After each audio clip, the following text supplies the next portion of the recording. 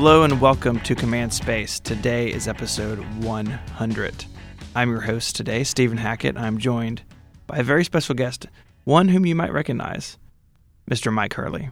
Hello, Stephen. Mike, how are you? I'm very well. Thank you for doing this today. Of course. We should also say thank you to Macworld for letting us record in their awesome studio. We are live in San Francisco.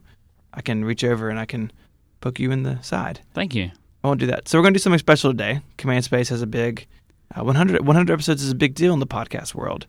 And I knew it was coming up, and I wanted to interview you. People could get a little look behind the microphone. People ask, quite frequently, I say, who do you think should be on Command Space? I do it every now and then so I can try and gauge the type of people that others want to hear, and it's interesting how it changes over time. And I always get at least a couple of people say, what about you? So I figured episode 100 wanted and felt like I needed to do something different, so now it's my turn. So let's jump in.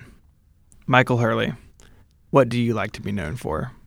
So obviously I put a lot of thought into this, so I ask it every week, and I haven't prepared anything. I've just been thinking about it. So I think a couple of things.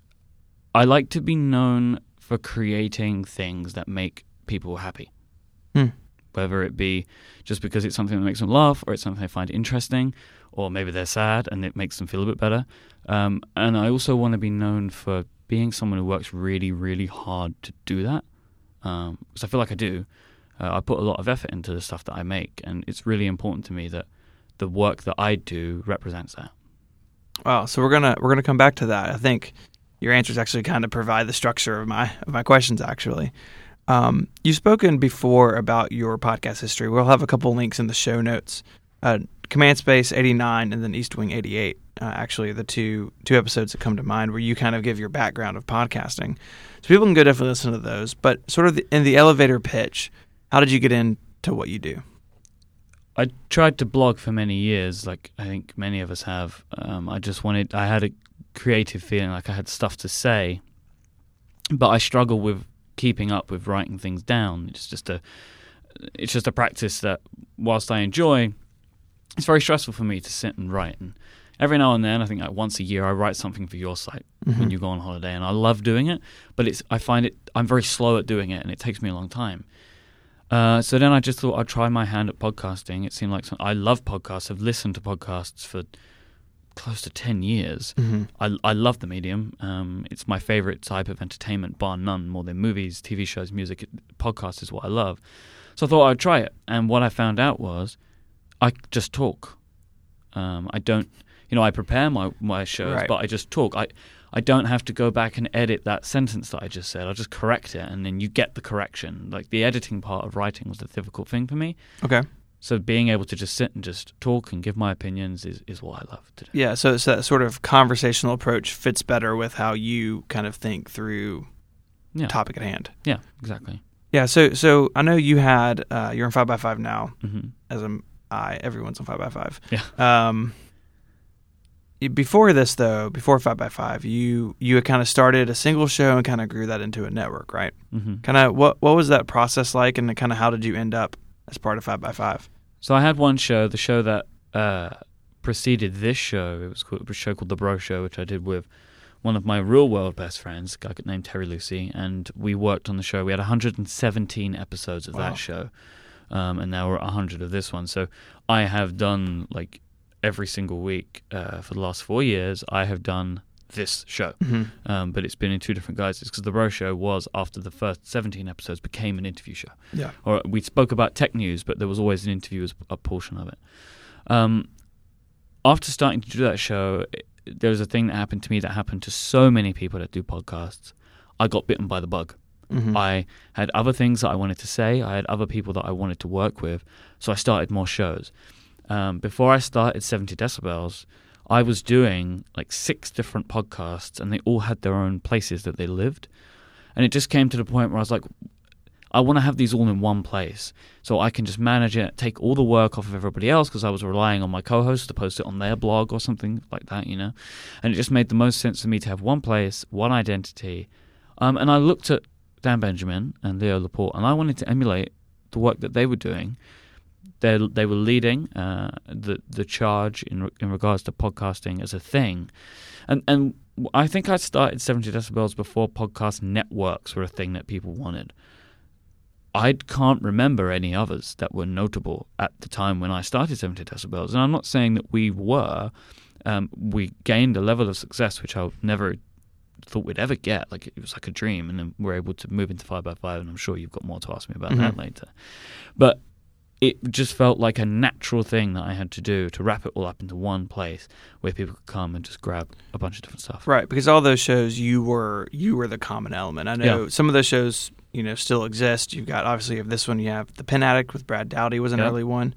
And so it was, for you, a sort of a place where you could be the hub, and all these shows around you kind of form spokes out of the wheel. Mm-hmm. And, kind of talking about the industry, as a whole, if my recollection at the time is it as yours is, that there weren't a lot of networks. That maybe a couple of little ones here and there, but at least in our industry, the tech industry, you basically had to be really big. You had to be a 5x5 or a Twit to do something like this. What were some of the challenges of having a smaller network kind of hobbled together with a bunch of different types of technology? The biggest challenge for me was always the technical aspect. I did things in such a bad way, and I was duplicating so much work for myself. I was putting show notes into Libsyn, then also recreating those show notes on my website because I was generating the RSS feeds through the hosting providers instead of from the websites. Like, that was one big thing. I built the whole platform on Squarespace, which is kind of a crazy thing to do. Like, I was really cobbling together the platform to make it into a podcast network. There are people that do it now, and Squarespace now much better supports podcasters than it did when I was doing it. Like ATP, I believe, is mostly on Squarespace. And ESN, My Sister John's stuff is all there. But I was very much like trying to get this system together to host and show my shows to the world. Kind of right at the bleeding edge of what their platform could do. Yeah, and it was like crazy, the things like by the end of 70 Decibels, I felt like, and I said this a bunch of times, the network was kind of held together by wishes and sticky tape. Like, it was a mess, and that was the biggest challenge for me. But I don't think that was what you were alluding to. I think you were talking about my challenges and my place in the industry, and that was weird and interesting, and it grew over time. Like, I have no idea where I would be now if we stuck on that path. I think that we probably would have got to where we are, but it would have taken longer. It was just interesting. Like, I started off with no guests, and then guests who had blogs that 1,000 people read, and then it built and built and built, and it was just a case of just going from person to person and trying to kind of climb the ladder a bit, to the point where it was the people that would happily come on my show recognized the work that I did. Right. And as time went on, like, more and more people had heard of X show, like Command Space, before I interviewed them. Okay.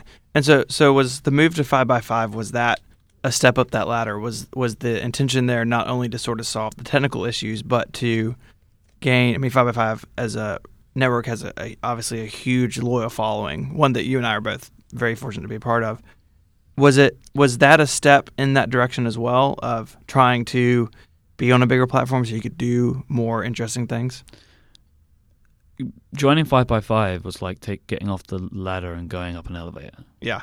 Like, that's the only way to put it. Like, I'm not a household name, but I don't think any podcasters are.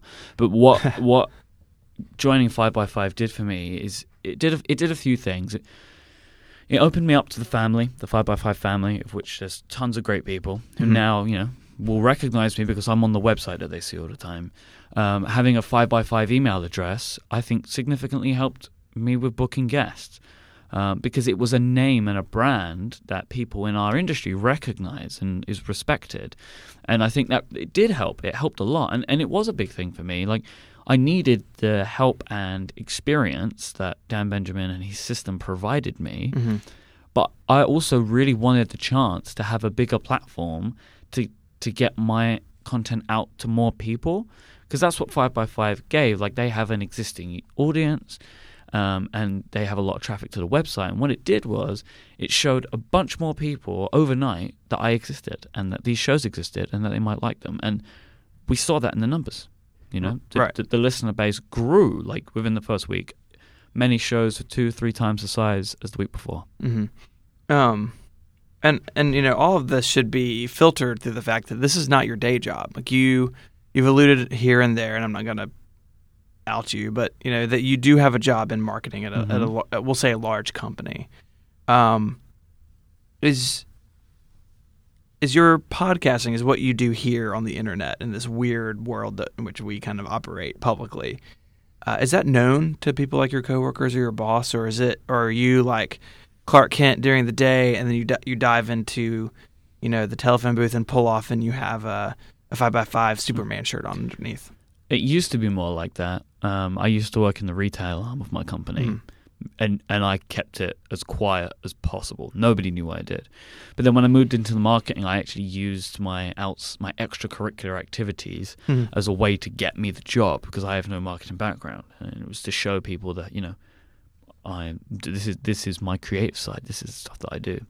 So it's definitely come out more, and the people that work in the teams that I'm involved in now actually understand what a podcast is. But I try my very best to keep those worlds separate. Like, so I never say the company that I work for, because I don't think that's important. I never say what I do, really, for a living. It's just, I like to keep it broad. Yeah. And when people at work ask me what I do in podcasting, very seldom I will never give anyone a URL unless they ask for it. And I just try and keep it very broad. So it's like internet radio. Let's talk about geeky stuff. Right. And I'll leave it there. Is that a weird conversation to have on their part? Like, do people who stumble upon it or ask you, do they get it? Or like, I know sometimes if I explain it to people, I kind of get like a blank look, and it's like, well, it's on the internet. Don't worry about it. Nobody gets it, and I get embarrassed to talk about it. Oh, like I just don't know what to say to people. Right. Like I don't know how to explain it in a way that makes sense to anybody, because people don't realize what I'm doing. Like it just doesn't hit home, and yeah, I do kind of get like embarrassed. Isn't the right? It's self-conscious maybe. You know, I'm just very much like, yeah, it's this thing that I do, and you know. Do you think that comes from the fact that podcasting just isn't super mainstream, or do you think it's about the content? Do you think that we'll call it self-consciousness? I think, you know, for me at least, embarrassment's too strong of a word. Do you think that is because of the content, that because what your main body of work on the internet is nerdy? Like, do you think that's a bigger factor than the fact that it's just on the internet? Maybe. I think that if I said I had a blog about all of these things, I would be more willing to talk about it. I think it's because for so many people, it comes with a baggage of explanation. So like, so what is that then? Well, it's like radio. So who are you talking to? Well, a computer. My friends. And like, where are your friends? And like, well, they live in America. Well, how did you meet them?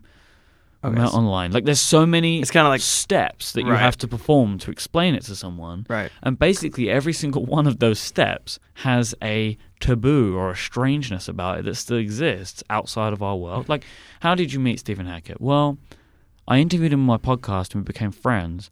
And I'm going to spend some time with him in a couple of weeks and go to his house in Memphis. Yeah. Oh, did you go to school together? No.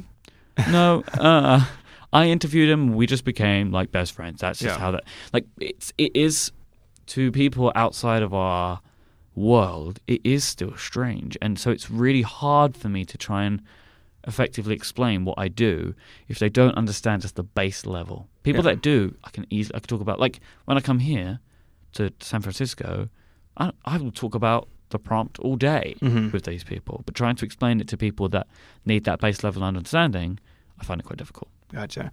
And you, I think it was last year, you went and kind of answered some questions to the British government about this, right? So kind of share that story and kind of what you took away from it. It's so weird that you picked this out. So when in my company, there was somebody who worked in our press office who went to work for a team in the government called the Business Implementation Services or something like that. And because she knew what I did, she was instrumental in helping me get the job in marketing. And this department of the government is trying to do outreach to people over different things, business stuff, just stuff that they can do. So she invited me to come down, see what they do, and then give a talk to some of the content teams about podcasting. So I sat in a government building with about 15 people and just answered questions. And it was so strange. But that was one of the things, right? So there's a couple of things that have happened that they resonate with my real world family and friends. One of them being the government, going to speak to the government, because like, what? Yeah, what'd you do? Like, how is this happening? Yeah. And then like we went on Monday, we watched the keynote at Twitter. And I'm like, you're going to Twitter's office? Ah. People freak out, but like there are these certain points which can resonate with people, so they're easier to explain. The government one is just a strange one because it does sound like I did something terribly wrong. Right, like, were you involved in WikiLeaks? Well, no, I just do a podcast about technology. That's something that my grandma thinks I'm doing. You're part of WikiLeaks? She calls it WikiLeaking, podcasting. Oh. She doesn't understand it, and she gets really freaked out about it. It's hilarious. Better not to press on that. I won't send her this episode. People, including my grandma, say that I look like Edward Snowden. You kind of freaks her out even more. Yeah. We'll have in the show notes a side-by-side loads photo. of pictures of Edward Snowden. Yeah. Mike, I know that I'm interviewing you, but where could people find the show notes? 5by5.tv/CMDSPACE/100. Awesome. I'm going to get one more question in this vein, and we'll take a little break. You've been podcasting, I guess now, 4 or 5 years? 4 years in April. 4 years in April.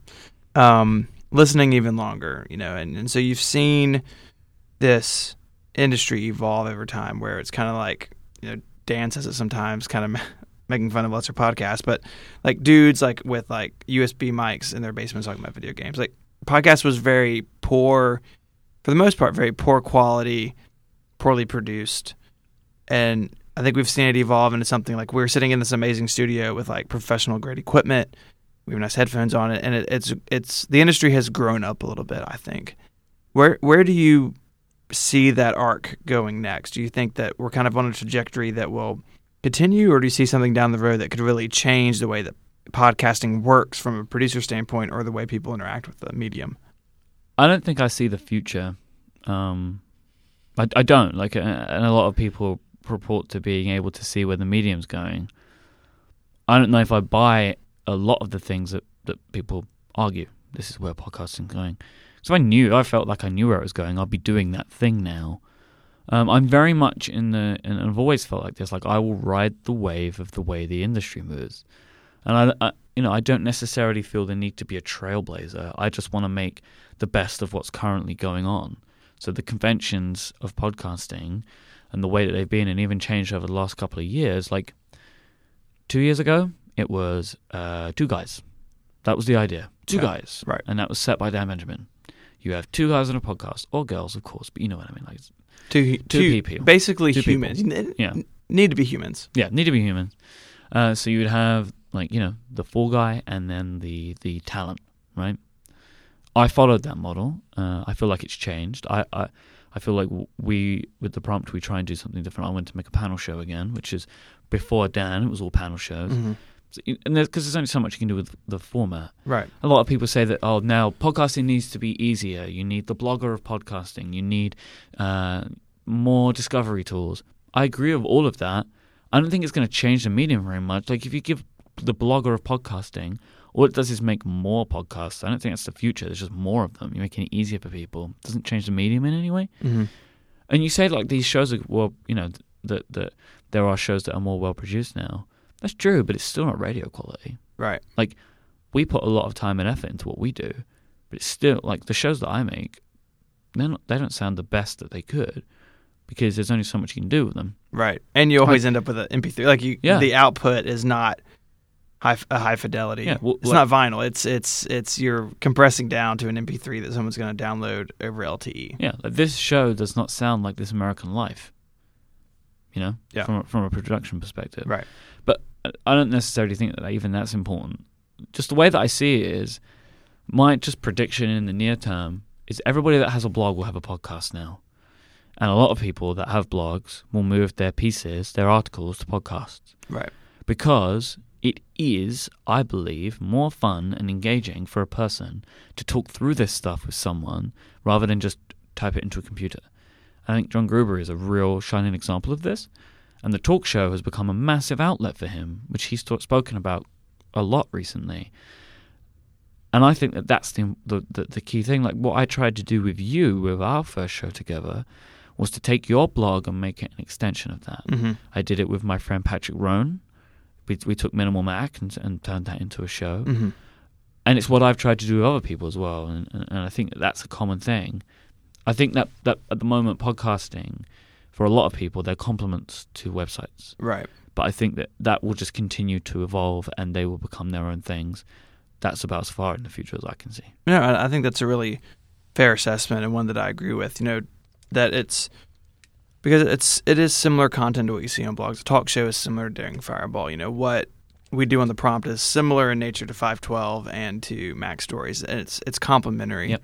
But then you look at guys like Accidental Tech Podcasts, like Syracuse and Casey, don't really write that much, and for them, it's like a weekly output of what's going on and their thoughts on it. And so I definitely agree, and I do wonder about the ease of use of podcasting, because we're sitting on this table and there's like a million wires here, and there's an iMac that's doing something that I don't really understand, and it is complex. But I think your point of it, the technology and the medium are kind of separate, that you can evolve one without evolving the other, I think is a really interesting insight. But now, Michael, we should take a break. Okay. We should take a break and thank our awesome friends at Squarespace. Squarespace is the all-in-one platform that makes it fast and easy to create your own personal website, portfolio, or online store. For a free trial and 10% off, visit squarespace.com and enter the offer code SPOTLIGHT at checkout. A better web starts with your website.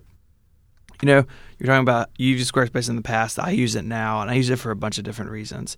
It's simple and easy. They've got some great templates. I'm not really a web designer or developer. I know enough to be dangerous, so I can take something off the shelf that they make that looks really good and tweak it very easily with their drag and drop editor, their custom CSS functionality. And I do it because their support is great. 24/7 support through live chat and email. Mike, they're on both sides of the pond. They're in New York City and in Dublin. So no matter where you are, you can get in touch with somebody easily and quickly. Plans start just $8 a month and include a free domain name if you sign up for a year, which is really, really great. When you do decide to sign up for Squarespace, make sure to use the offer code SPOTLIGHT, SPOTLIGHT, and get 10% off your first purchase to show your support for CommandSpace. Thank you so much for Squarespace for supporting 5x5 and this awesome special episode of CommandSpace. Whilst we're looking back, they've been with me. Squarespace they've been a regular sponsor of mine over 2 years. It's really awesome. They've sponsored pretty much every episode of the show. A handful of episodes they've not been on. Like, thank you, Squarespace. And if you enjoy this show, just go try them out today. And if you like it, sign up. I would really appreciate it. Absolutely. So I kind of want to move a little bit from sort of the broad podcasting as this like nebulous industry, thing. yeah. And I want to get kind of fine detailed, especially about this show. Your other shows, you discuss the prompt, which is a panel discussion. You have this really great team of co-hosts. You've got some other shows that are personality driven, but this CommandSpace at the heart of it is an interview show. Like, I want to ask, are you naturally inquisitive? Do you interview people you meet in real life? Do you sit down beside somebody and ask them questions, or is this something that you have had to grow into as the show has evolved? Coming into CommandSpace, I felt like I had a pretty good set of skills, having done a lighter version of this show for a long time before, and as this show has grown, my skills, I think, have gotten a lot better at interviewing people. Like, I can very easily knock together an outline of questions in a few hours for somebody. I just feel like I need to do, and I do, just research them. Whether it's I research them surreptitiously because I've been following them, or I choose somebody that I think might be interesting, and then I find out a lot about them.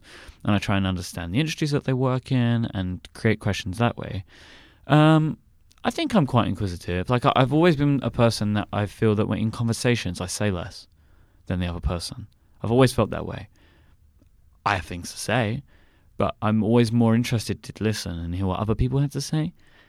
One of the interesting things that Command Space has given me is I can talk to anybody now because I know how to question people. Right. That sounds really threatening. Yeah.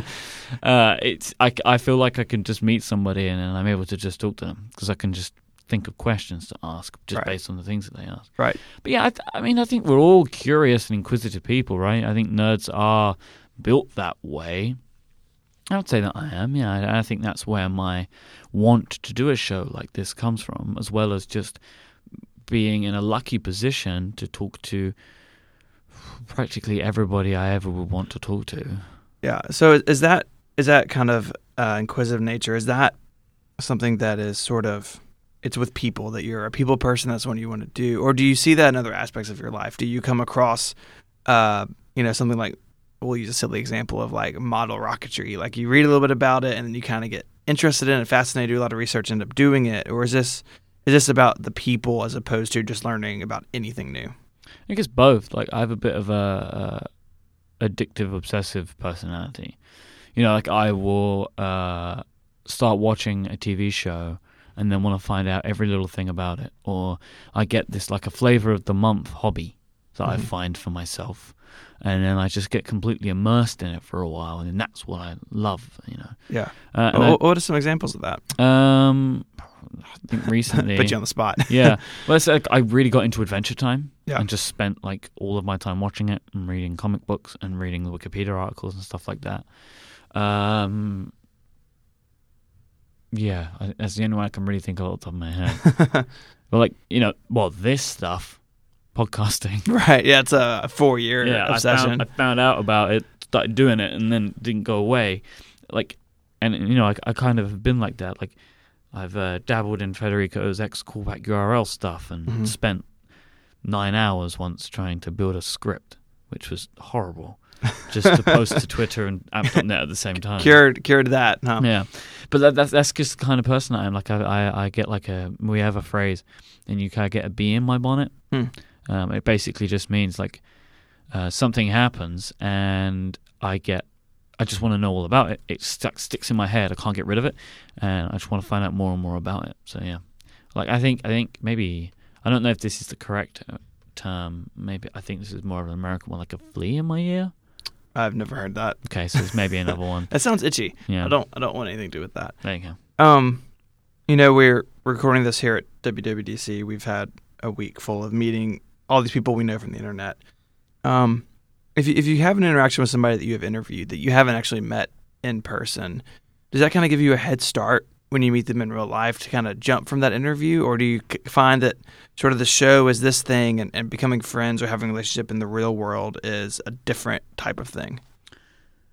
Looking at WWDC as an example, definitely, because I noticed this the most last year, right? Because I'd never been to this before. And it's happened again definitely this year, is I can introduce myself to somebody and then they recognize my voice and they remember that they were on my show.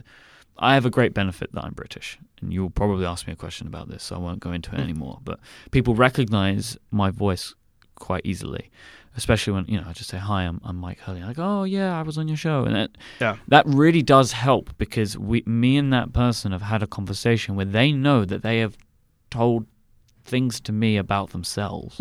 So I think it does open up those sort of avenues.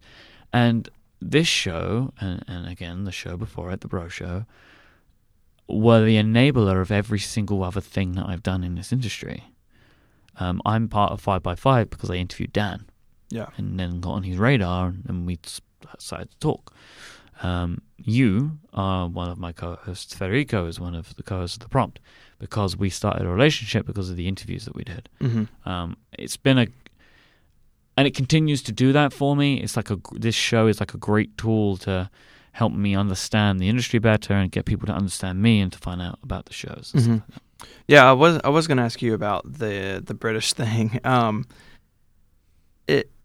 Your voice, not from like editorial standpoint, but your voice, just how you sound, is unique in our space. There are a lot of guys who, basically sound the same. There are guys like me who sound just a little bit different, and And so that you are unique there, but sort of at home, like what is the podcast industry like at home? Why did you decide to focus on America as opposed to building a podcast network and an audience, say, in Great Britain? I have an audience in Great Britain, but it's not my biggest. And I know of not a lot, but I know of a bunch of British podcasters that their audience is there. It's different.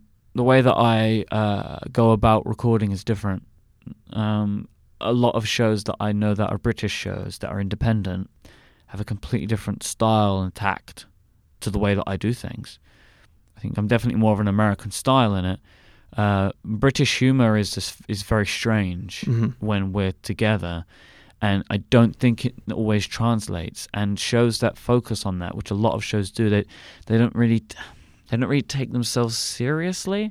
And I know that like we make lots of jokes on our shows, but I don't know, it's different. I feel like there's in Great Britain, there are a bunch of shows that I know that are really entertaining, but only to British people. And I don't know why that is. Like, there's obviously a difference in humor and stuff like that.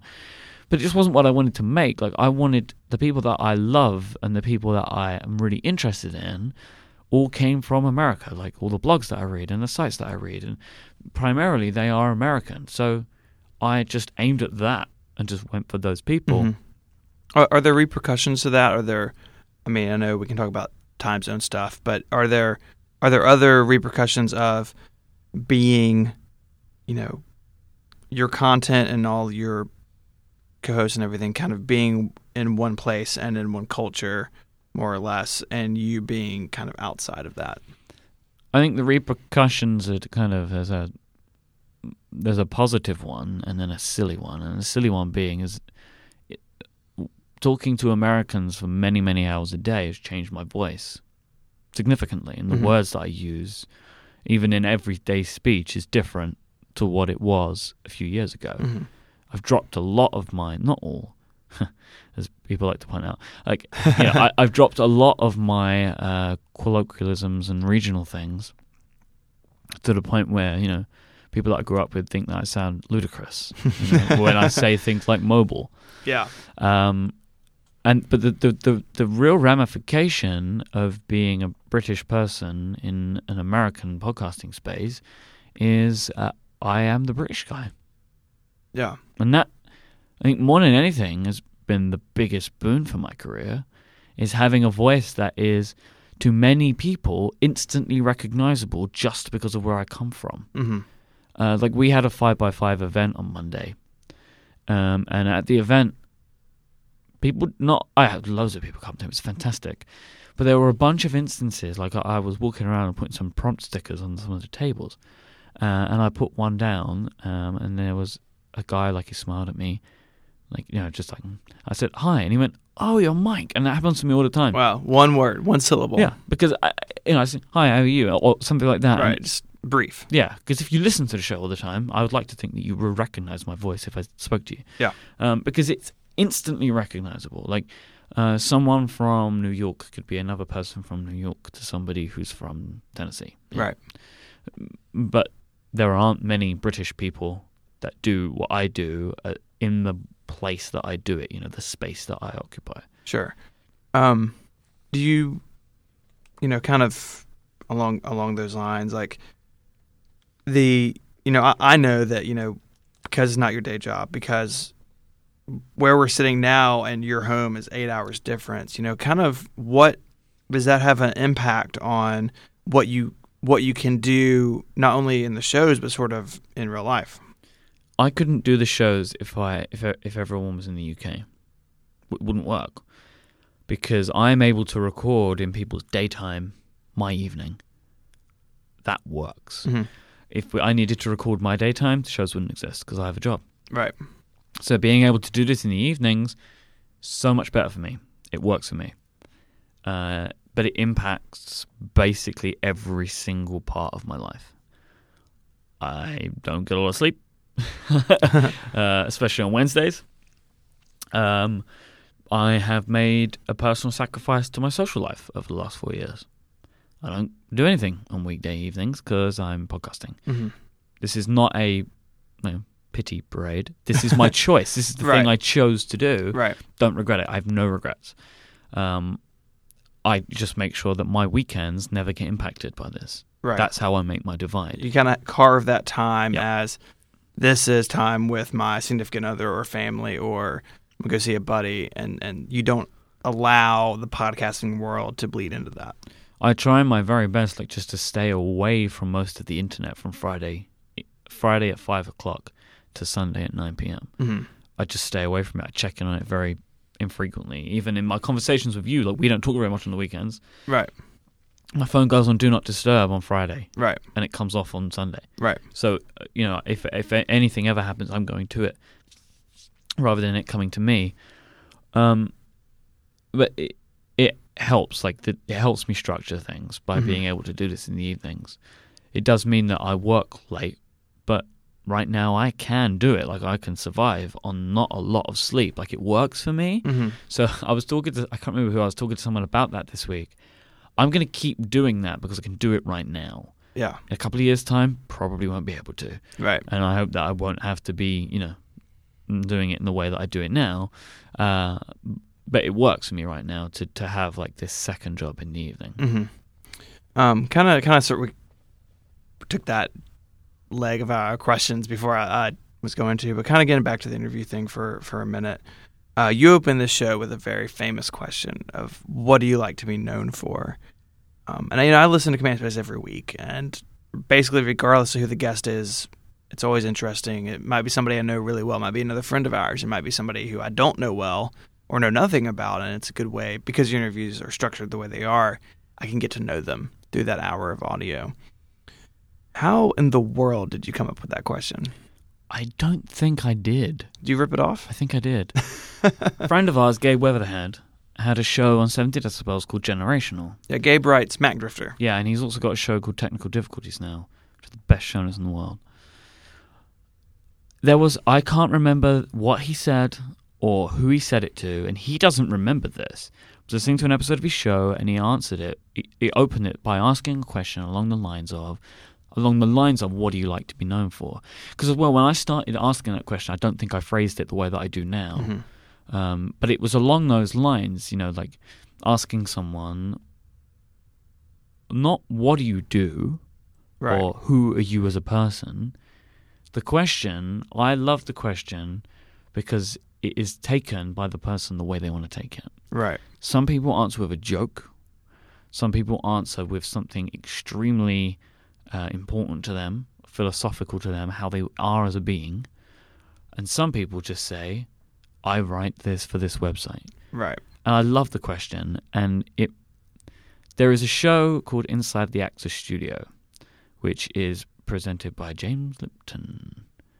He's in Arrested Development. He's the prison warden. Yes. Inside the Actors Studio, in my opinion, is the pinnacle of interviewing. And he ends every episode with a series of questions that come from a French guy whose name I can't remember off the top of my head. We'll put something in the show notes about it. Fix it in post. Yeah, we'll fix it later. And they're always the same questions. It's like, what's your favorite curse word? There's like a bunch of questions, right, and it forms the end of the show. But I also tried to model my interview style after him anyway. Mm-hmm. I've been doing that a lot more recently. I've been trying to dig into people and how they grew up and how the choices that they made in their life inform the work that they do. I've noticed that over the last several months that you've kind of gone a little bit deeper. So that's something that I'm trying out. But that opening question, it's like a catchphrase now. But I think that it really helps inform the episodes. Yeah. Like every episode title, pretty much, with some exceptions, come from something that my guest says. Mm-hmm. About 70% of the time, that episode title comes from the answer to the question. Yeah, and I think your response to my initial question is really interesting. I wrote in my notes, I notice people often don't actually answer but talk about what they do. What do you think about that? And I think what you said about that question hits people differently. I know I was on an episode and you asked me, and I knew it was coming. Like, I listen every week. You've asked it 100 times, 99 times. And it still struck me because my immediate response, and I think the one that a lot of people go to is, well, I write 512 Pixels and I have a podcast with my friends. I did a book, and like tell jokes on Twitter, like kind of what people know me for, almost as a reinforcement of my identity to the audience. But I think that's fine. I think a lot of people answer it that way, and that's great. But I, at least as a listener, really enjoy when someone sits back and says, this is who I am as a being. And like for you are inquisitive, you are obsessive to a degree, you love people. And so that, what do you like to be known for you ended up with the answer you gave me half an hour ago of I like to make things that make people happy. Do you find that question in an interview, does that set the tone for the rest of the show, or do you kind of already have your questions and are ready to go, and that's just sort of the opener and then you move on? I have an outline. Every episode has an outline. The majority of questions that I ask are in the outline. Very frequently, my outline is rearranged during the show to meet the way that the conversation's flowing. But that question sets the tone of the conversation. And I feed from that. So if somebody answers very seriously, the tone is serious. If they answer in a humorous way or an entertaining way, that also sets the tone for the show. I allow my guest to open themselves up in the way that they want to, and then I frame the rest of the interview based on how they have taken the response to the question. What you've done 99 of these now. What has been the most surprising answer you've gotten from somebody? John Roderick. Okay. On the first episode, I said, what do you like to be known for? I believe his words were, the second coming of Jesus Christ. Didn't expect that. The other ones are like, I can't remember off the top of my head, when people say, I've been thinking a lot about this. I like that. Right. That they, I mean, it shows not only that they take the show seriously, but that they have a sobriety about themselves. Mm-hmm. I think. Is that kind of what you get from that? Yeah, and also it's nice to know that people listen to my show. Yeah. But yeah, I like that. I love it when people, and it annoys people, I think, sometimes, which is a shame, but when people say, what a great question. I love that. It's just a nice thing to hear. Or I also really like it when people are taken aback by it, because they're the ones that then put some thought into it. If people that answer straight away, sometimes it is what they actually are known for, not what they like to be known for. It's what are you known for. It's the way that some people take that. Right. But the people that go, ooh, and take a minute. Right. Like I might be known for podcasting, blogging, whatever, but I would really like to be known as like a great humanitarian. Like, silly example, but that sort of, it's a difference of only one or two words, but in reality a totally different thing. You've done a couple of shows. It's funny you brought the John Roderick show. I was going to bring up actually the second episode he was on, I'm just going to read back some of the transcript if that's okay. Yeah, please. It was John Roderick, Long Winners, Roderick on the Line, etc. And he says, I've been writing this sort of commentary on the world, and what I was formerly known for and what I prefer to do is make primary source material. You know, if you're making a song or if you're writing a story, that is source material. It's primary. It's a thing that did not exist before. You're not commenting. Presumably your song is not commenting on some earlier song, or if it is, it's doing it in an inventive way. And he kind of goes on. He says, there's a great wind that comes through and just blows all that stuff out to sea, and all that's left is that primary stuff. There were probably 1 million words written about the Beatles' first few records when they came out, but none of that early criticism survives or matters today. Nobody reads it. The records are what are still there. And that's a great quote for a bunch of different reasons. It's the best answer I've ever had. Yeah, I think it is too. And it's when I think about Command Space as a body of work, that is the episode that I go to in my mind. Many people do, actually. Yeah, and so I think about that sort of primary versus secondary material, and where do you see Command Space fitting in that sort of worldview? For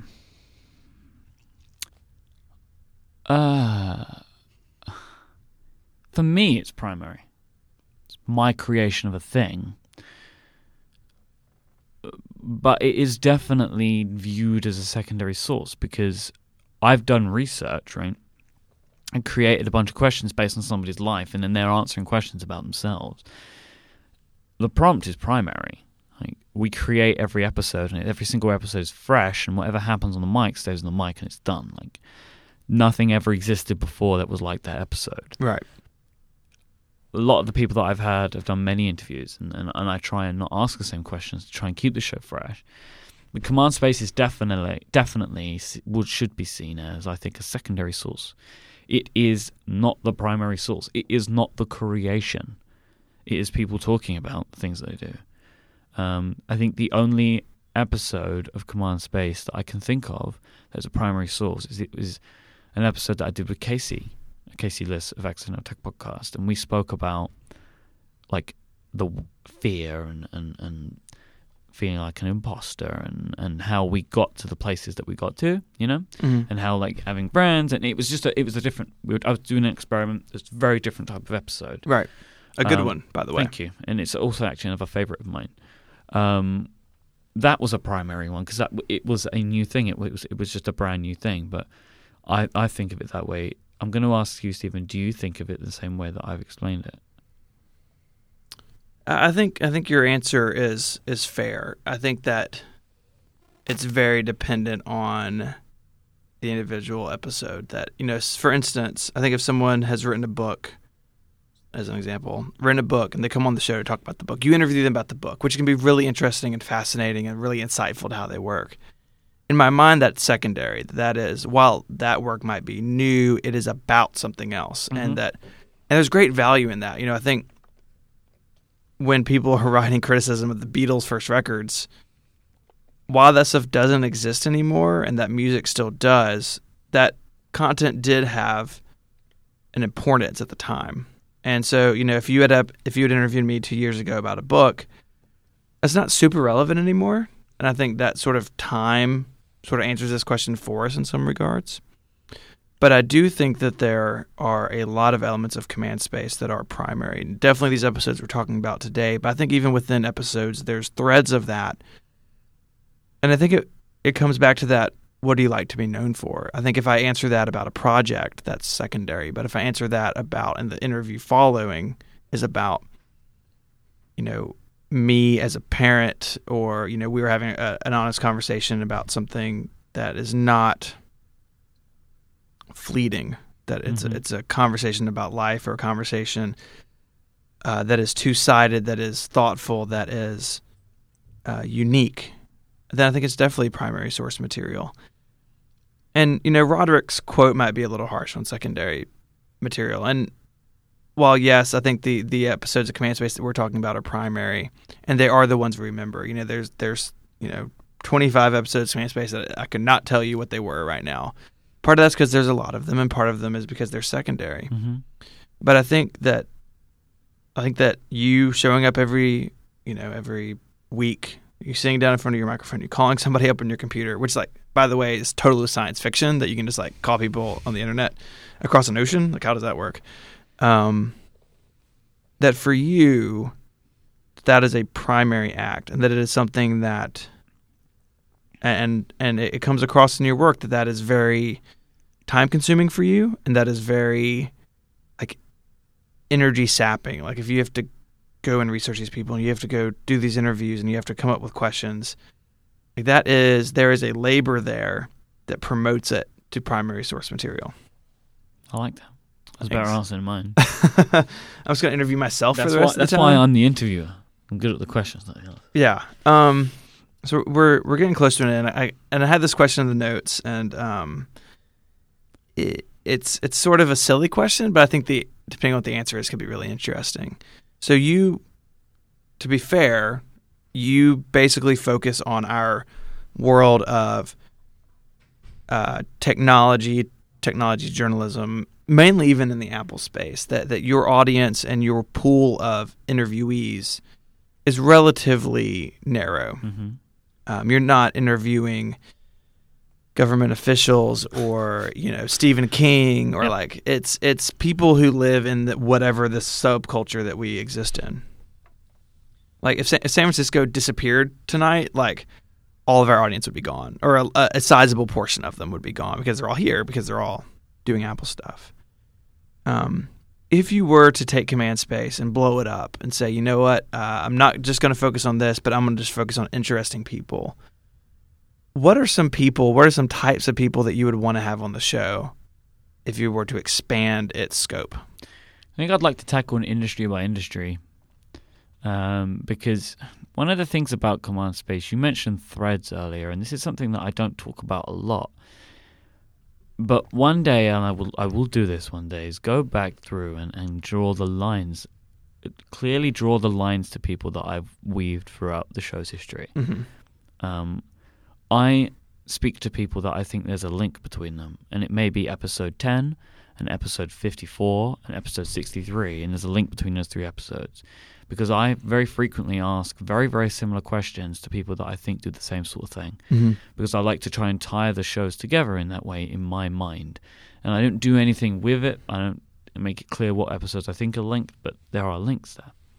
So I would love to be able to say, right, I've done the technology industry now. Let's move to film. And I'll interview a cameraman, a director, producers, and then move into TV, do floor managers, and move into books like novels and write literature. And that's what if I was going to do it that way, that's how I would do it. I wouldn't want to just do a mishmash of everyone on the planet. Right. Like this week will be a senator, and then next week will be a movie director, and then the week after that will be a TV repairman. Like I would want to just focus on a thing and take that sort of vertical.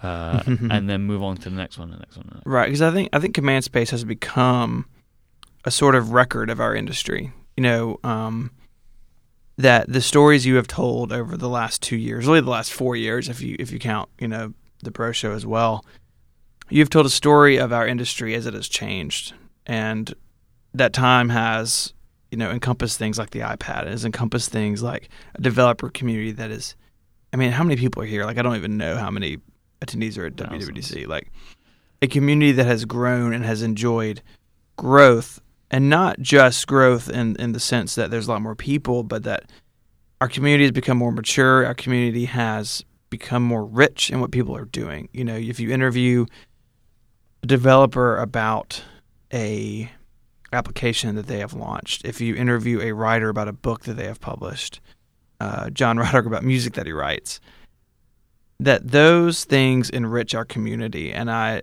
definitely agree with you, and it's one of the things that I respect most about Command Space is that you have built that story, and by following along, you get a sense of what this industry is doing. And not from a, like, Apple's going to make a bigger phone, because in 10 years no one's going to care.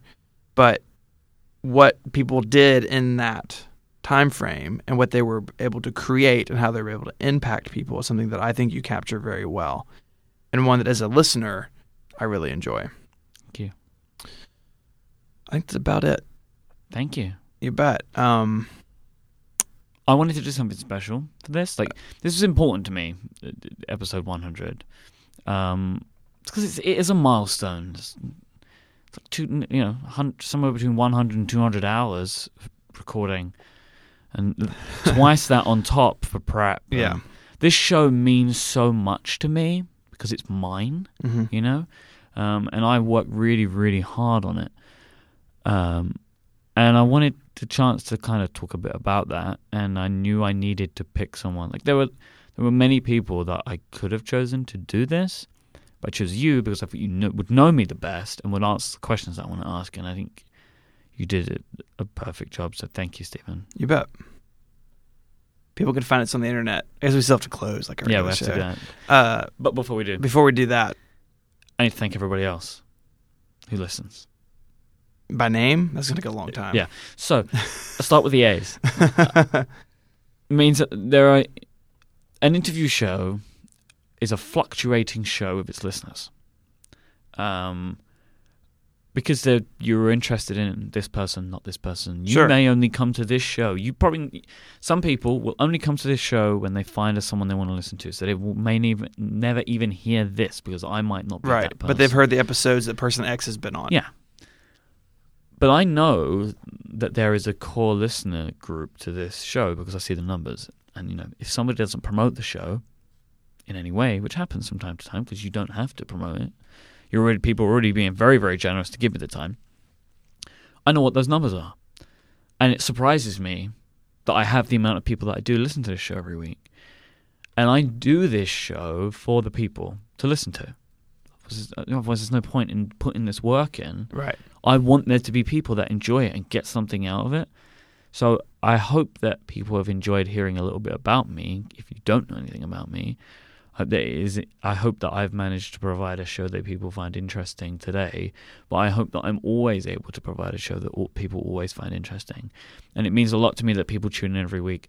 I love Thursday mornings because I get people telling me how much they love the show, love the episode. It's a fantastic feeling to get that sort of feedback. Like, this really meant a lot to me. This was really great. Like, now I know about this, I'm going to go and do this. I love that sort of stuff. It's what makes me want to continue to do this show every week. As the show goes on into the future, I see a really big avenue for Command Space. I know what the future of the show is going to be. It's the show that I've always wanted to make. Like, this iteration of Command Space, this iteration of Mike Hurley's interview show, this is still not what I want it to be. It was just the step that I knew I had to take to give myself the skills to do the next thing. And I'm really excited about where I think this show's going to go in the future.